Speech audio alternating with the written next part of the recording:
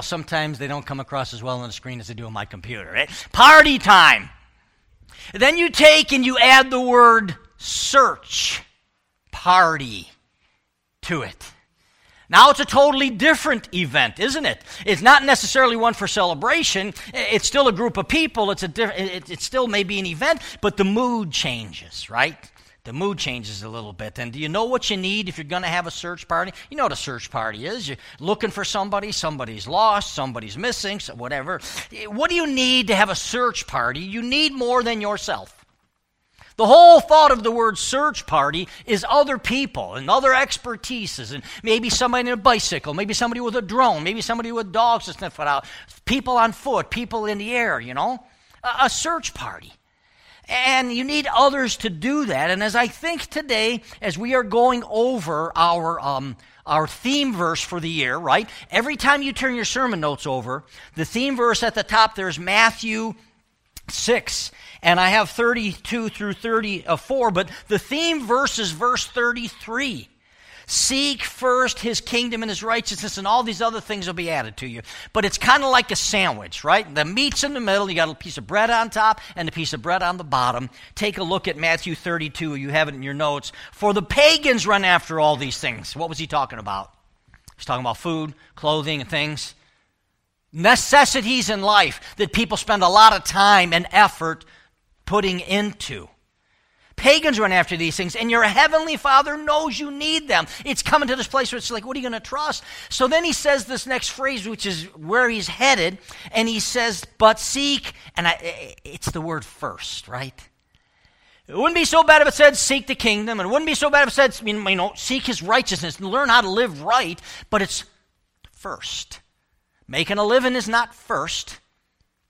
Making sure you got the right clothes and the right food, it's not first for God's kids. For the people in his kingdom. He said, your heavenly Father knows you need those things. He knows it. He wants us to seek first his kingdom and his righteousness, and all these other things will be given to you as well. Is that a promise, or does God not know how to keep his promise? And maybe sometimes we don't have what we don't have because we haven't done what he has told us to do. Make sure my kingdom is first, and my righteousness, which is know how to live. Righteousness is simply doing what's right in God's eyes. And then he says in verse 34, therefore do not worry about tomorrow, for tomorrow will worry about itself. Each day has enough trouble of its own. And it's almost like he knows where we're going. Our tendency is to worry about clothing, to worry about making a living, to worry about that's our tendency. He says, man, I'll make you a deal. I'll make you a promise. You make sure my kingdom is first. You make sure what you're doing is affecting the kingdom. You make sure you're learning how to live right. Somebody told me this morning, if you're ready to come to Bible study, that's how you learn how to live, not just Sunday morning. And the whole purpose of a search party for you and for me is we do it together.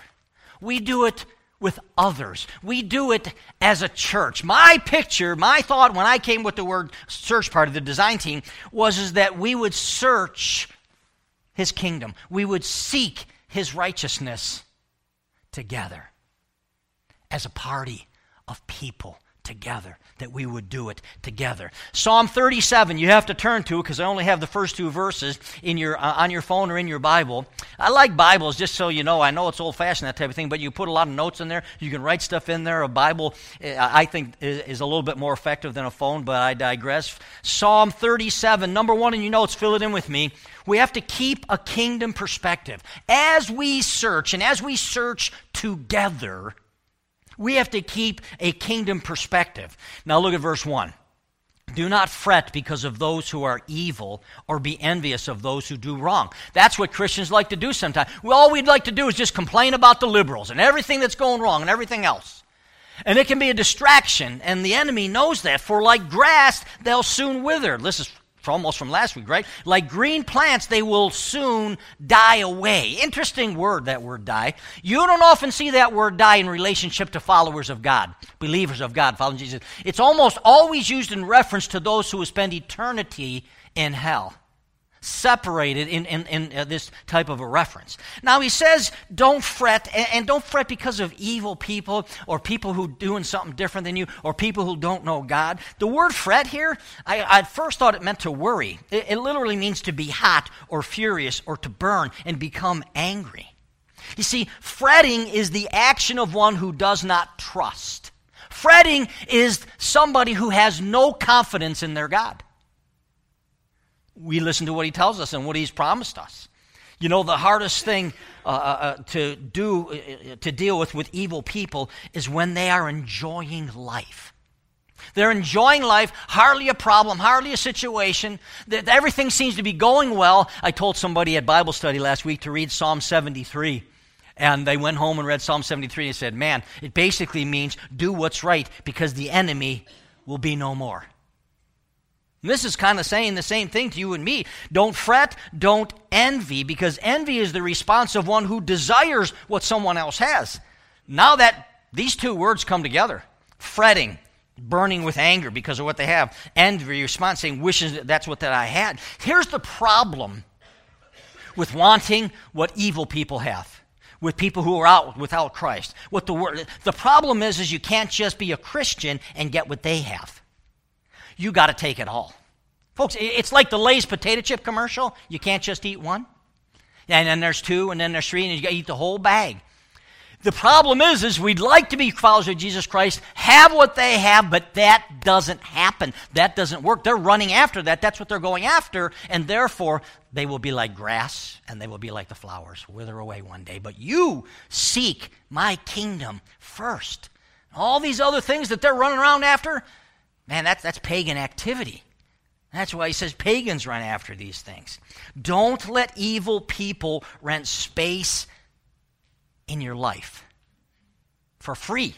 Don't let them rent space in your mind for free. Don't let them rent space in your heart with no charge. Fretting and envy is the action of people who don't trust Him, people without confidence. Oftentimes, here's the thing about a search party. This is what I like about the church. We need the assistance of another Christian to help us keep our kingdom perspective. You may need to give it to somebody. Somebody may need to give it to me. Number two, act like a kingdom kid. Act like a kingdom kid. Look at verse 3. Trust in the Lord and do good. He just comes out of, there's evil people and there's people who you have to be careful of. They're headed in a direction that's opposite of the direction you're headed. You're going to trust. You're going to have confidence. Dwell in the land and enjoy safe pasture. A picture of being in a relationship with God. While we're alive, we dwell in the land. We dwell in His presence. The word dwell is the word for tabernacle. He dwelled among us. He tabernacled among us. And verse 14, take delight in the Lord, and He will give you the desire of your heart. A pretty familiar passage of Scripture. But Christians who do good, it says right there in verse 3, in the face of evil, have learned to trust Jesus' words. If you can do good in the midst of evil, if you can do good in the midst of when people are succeeding that don't have anything to do with Christ, you got it. It's the picture of a kid who does what is right in front of everybody, even though they don't know that there's people who are enemies. It's like sometimes kids, they just, we always pick on them for everything they do wrong, but they're so trusting sometimes. This passage of Scripture says, Evan, do good. And when the passage of Scripture that we're studying this year is seek first His kingdom and His righteousness, that means, Evan, do good, even in the midst of evil. Because what credit is it to you and me if when evil people are around, we act like them? And we only give goodness to people that give us goodness back. You know Jesus' teaching on that. It's no good. There's no different from me or a sinner if I act like that.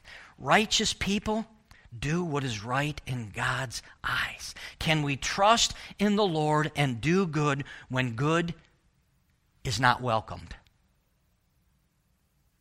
You ever get in a situation where good Christian principles are not welcomed? That's the call. Let's act like a kingdom kid. Verse 4, it says, could we just start from the back end of verse 4? Let's start at the back end. And he will give you the desire. Kind of sounds like a prosperity theology message. We're going to get the desire of our hearts. You know, and the whole thing with that whole prosperity theology is until we think about Jesus. Wait a minute now. The desire of Jesus' heart was you. For the joy set before him. He went to the cross. It was the desire of his heart. We think the desire of our heart is going to give us a nice, easy life.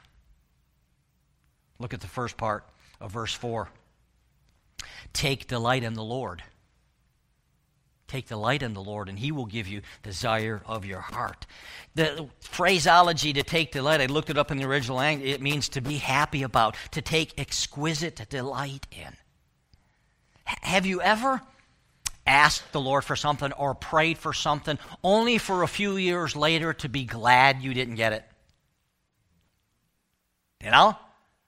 That house that you wanted and didn't come through, but the house you end up in is the girl or the guy you wanted, and they turned out ugly. In high school, they were like fine, so like, what happened to that person? Happened to me, so I know. You ever glad? Find out a little bit later? Glad that prayer wasn't answered. And that's the God that you and I trust today. That's the God that we're to put our trust in. Trust in the Lord. Take delight in the God who really knows what's best for us. When my heart and my life take delight in the Lord, he directs my desires. That really is what it comes down to. How could it be that somebody has a desire to go to a foreign mission field, live uncomfortably to reach people for Christ? How can that be your desire? They delight in the Lord. We need each other to remind us to act like a kingdom kid. A search party. The word search is the word for seek. Party is the word for church. We're a seeking church. We search together. We're a search party. Number 3, let's focus on the King.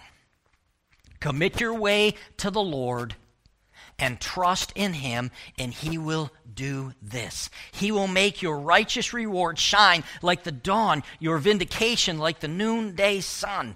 What unanswered request, what problem do you carry overwhelms you that causes you to worry? The bad news that takes away your trust. What is it? And is it whatever it might be for you, whatever it might be for me, ask yourself the question, who else are you going to give your biggest problem to? Your biggest concern, your worst situation. You going to give it to Buddha every day you can wake up and rub his belly? And he'll say, his teaching is, I'll reincarnate you until you get it right. Shoot, man, that's going to take an eternity. I'm probably coming back as a mouse, as many as I've killed in my house. It's craziness, folks. Commit your way to the Lord. Who else are we going to trust? Who else? What else? You know what we often do is when we have some way that we really don't want to commit to the Lord, I'm carrying about 90% of it myself because I'm bigger than God. Tongue in cheek, right? I carry 90%. I give 10% to Jesus. I'm a Christian. Commit your way to the Lord. Commit your way to the Lord. Verse 6 says, he will do this. He'll make your righteous reward shine. Now, vindication will come along. You ever wonder when we really get to the place where we'll be relaxed enough to commit to Christ? The reward and the vindication, everybody wants that. And those two words are not like instantaneous, right? You get your kid, and your kid goes out, and you say, cut the grass, and when you're done, you'll get a reward. Dairy Queen.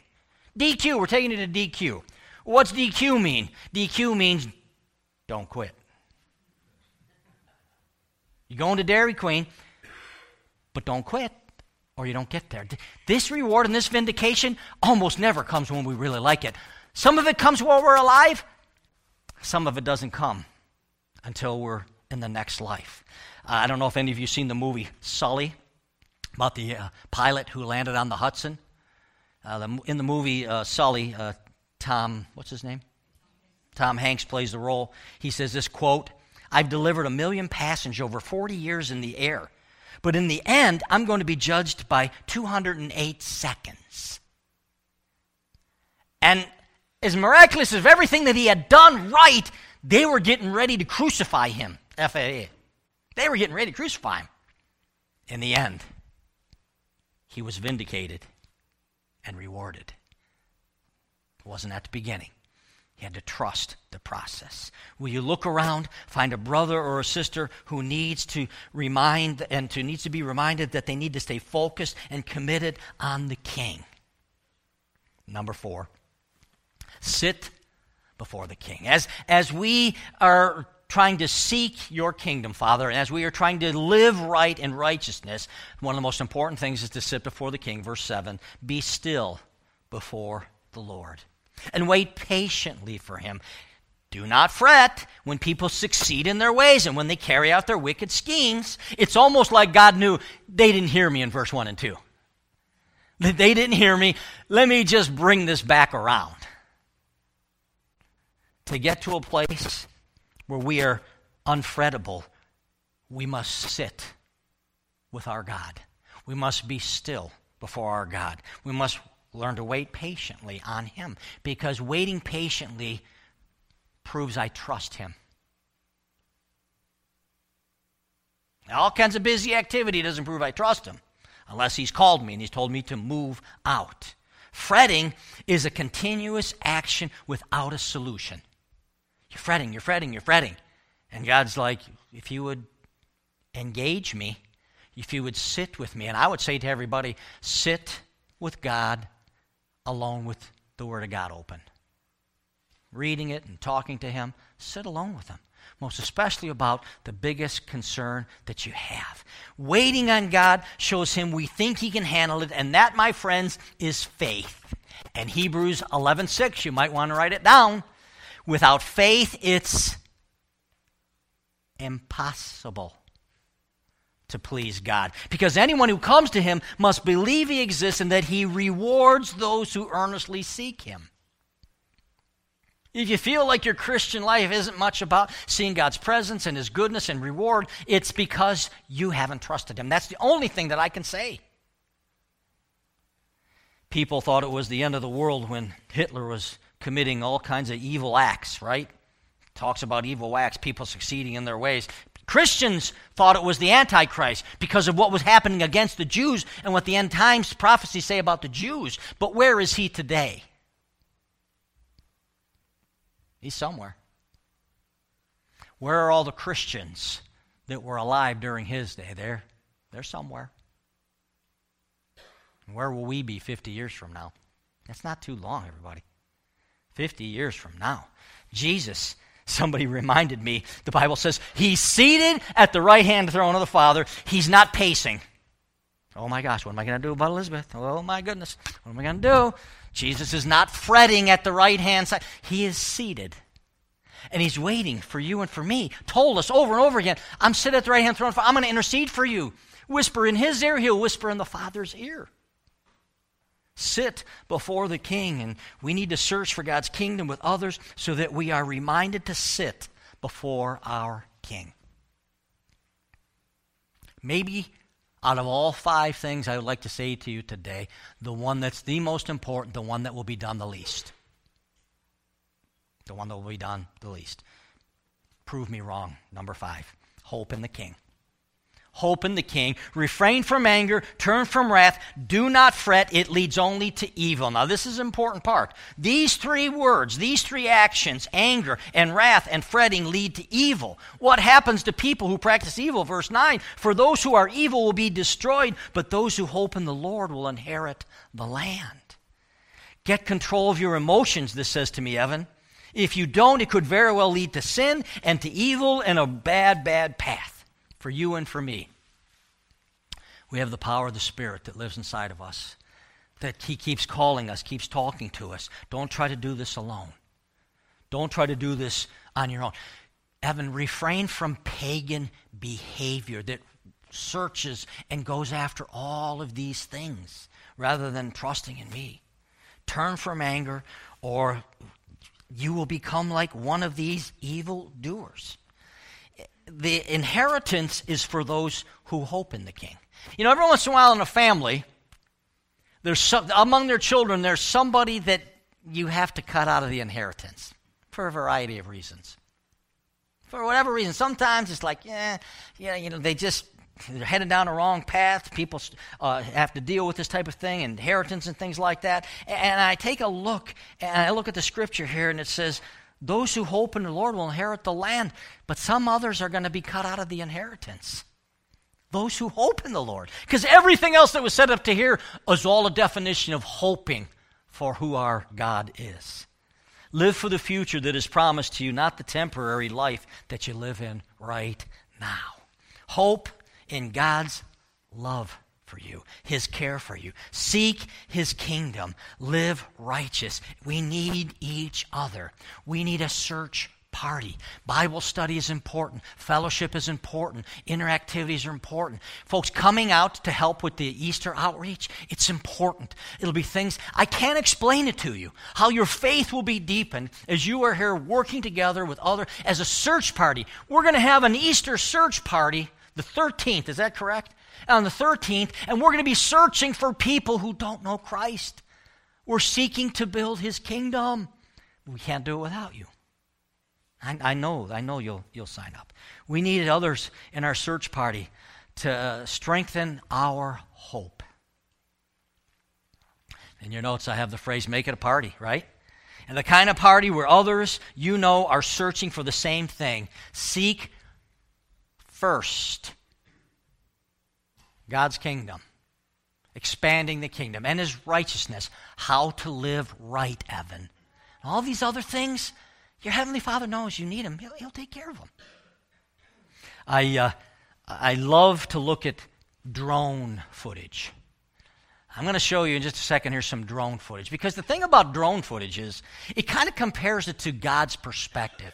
Go ahead, kill the lights and just start this drone footage. This is out at our sister church, and here's the first perspective, right? Ground level. You get to see, there's a little shed out there off to the east. You get to see the east side of the church building there, and you're thinking, this kind of a human being's perspective. You see one perspective, one side, ground level.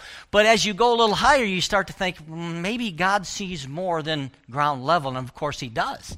And so He's encouraging you, and He's saying, take a look at this. We have over 30 acres out there. Take a look at the building. Take a look from the different perspective. Here's the west side. Here's the back side. Oh, look, there's some damage to the siding that would have never been seen if we wouldn't have walked around and saw something different. And I'm sure God probably sees something in my life or your life. This is God's perspective of your life. Here is scanning to take a look at the 30-some acres. You can, as they go a little bit further, you can see all the houses over here on Proctor. It's God's perspective of your life. You think He can't see and know what's happening? Can you just breathe a little better sigh of relief? He sees the beginning and the end. He sees the beginning and the thing that you and I are so worried about, or whatever it might be, or we're fretting about. We should know better because He's done it for us before. Some of you here today haven't known. That's good. You're in a search party. You got a church. There's others here that you can see and experience and help us get. That's one of the things about Bible study. I teach Bible study Wednesday and Thursday at both churches, and I go away, even when I'm tired and don't feel like being there, learning something, being blessed, hearing a personal testimony. It's just a good thing. In the bottom of your notes there, I have, you don't have to search or seek alone. I think when I have read that passage of Scripture in the past, Matthew 6:33, I've often thought it almost was like, okay, it's something I got to do on my own. Somehow the Lord opened my eyes and said, no, this is a search party event. This is a church-wide. And then if you think about it, Evan, you've done this with other people in your life. You've done it with other people in your church. You've done this with your children. You've done it with your wife. You've done it with other people who love the Lord God. You don't have to search alone. I hope that'll set you free as much as it's kind of set me free. Take your place in God's search party and advance the kingdom. Andy has been playing on our worship team and found out this morning, I knew a couple different things. One of the things that he is going to do is he's going to move on from being on a worship team to helping individual families who have a child with a learning disability so the family can go to church. He's going to spend time with them. Maybe he'll El Kabong them with the guitar, whatever it might be. Play, whatever.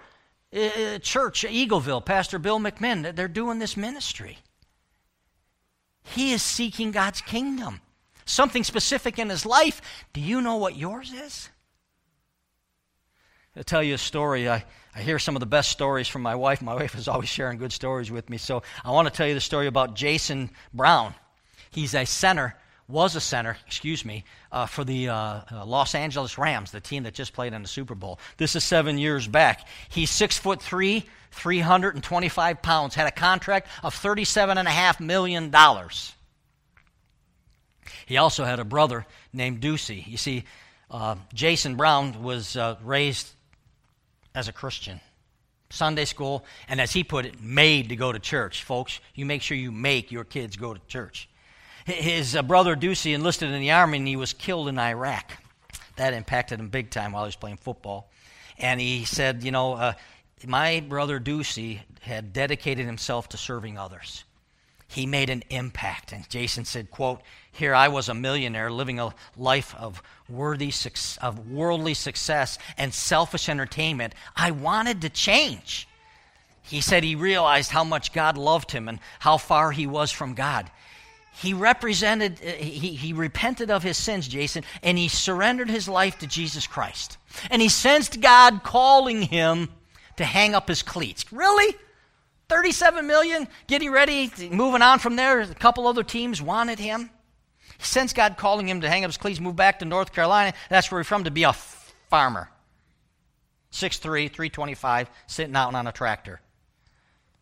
He said that him and his wife's name is Tay, they promised God that they would call their property First Fruits Farm and would donate crops to disadvantaged and impoverished. Using the money from the sale of it says here, their mammoth home in St. Louis, Jason purchased 1,000 acres of farm country in Franklin County, near where he grew up. Tragically, as the economy turned and different downturns happened, unforeseen events swallowed up their savings and their other investments, and as a result, he lacked the funds to purchase the equipment, the seed, the fuel, and everything else, the essentials to manage and grow the farm. For the first time in his life, he didn't know how he was going to pay the bills. He's sitting out on his tractor. The tractor's an old piece of garbage. Tears running down his face, the story goes. This 6'3", 325-pound former lineman, center, right there in the middle of the field, yelled towards heaven, quote, Lord, I'm out here working for you. I'm not receiving any benefits for this. Why have you forsaken me? Unquote. Well, I'll get there. But at least he cried out to the right person, right? He said he was reminded of a prayer that he had prayed just a little earlier, and this one was, quote, God, I want to be drawn to you. God, I want to be taken to a place where I call out to you, where I need you. And he's sitting on this tractor, sweating, filthy, and he said, Lord, I need a John Deere tractor to get this job done. And I want a big one, because it's 1,000 acres. And I would really like to have one that's four-wheel drive. And I'd really like to have air conditioning in it. Lord, I'm going to trust you. Word of what they were doing got out to all kinds of different people. Emails start pouring, and emails are pouring in. He gets an email from this one guy that says, we heard about your story. What could we do to help you? And he kind of just dismissed it. The guy emailed again, and when he emailed him again, he asked him, what is it we could do to help you? And so Jason got together with him, and he shared that he had been praying for a tractor. And the guy says, we can help you with that. You have a big farm, the guy says, so I'm sure you need a good-sized tractor, something reliable, a John Deere. Taken aback, at first, Jason, he kind of questioned him about his intention, expectations, and the guy says, the Holy Spirit asked me to reach out to you. The only obligation you have is to continue being obedient to the Holy Spirit the same way I am being obedient right now. To date, the Browns have donated more than 850,000 pounds of produce to local churches, food banks, pantries, and soup kitchens. Expansion into commercial canning is on the drawing board, as our youth education programs. The Browns are cultivating additional acres to increase food production and are planning to enlarge their evangelistic outreach through concerts, revivals, biblical literacy programs, and a live nativity scene at Christmas. The ultimate goal of First Fruits Farm is transformed lives through the gospel of Jesus Christ. That's the ultimate goal of their lives. Now, I simply ask you the question, was he willing to seek first God's kingdom and his righteousness? And if that's the case, I'm sure many of you are doing exactly that. But if it's possible that he's given you a little bit of a nudge to do something that your heart is in, to do something that he is calling you to do, the whole purpose of our lives is to advance your kingdom and to live right before you. I hope you're right in the center of your own First Fruits Farm, whatever it is.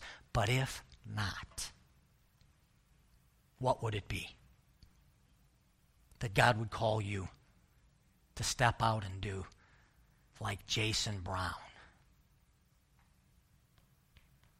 Father, as we prepare our hearts today, we have heard from you, and that's the most important thing. Thank the Lord, I had a search party when I was called into full-time ministry. I had a church. They sought the Lord for me. They prayed for me. They helped me. And Lord, 27 years of ministry, I've tried to do the same with all of your people for anybody who has sensed or felt a call. Maybe today there's somebody who had a dream about one time, but they've given up on it. I don't know, Lord. Are you relighting the fuse? Today, Jesus, we yield to your Spirit. When we sang the song, I Surrender, whoops, we didn't know where you were going to take us today. The question is will we still surrender? Jesus, if there's anything that this church body can do to help or assist anybody in any way, me personally, may they sense and feel the freedom to do that. It's in Jesus' name I pray. Amen.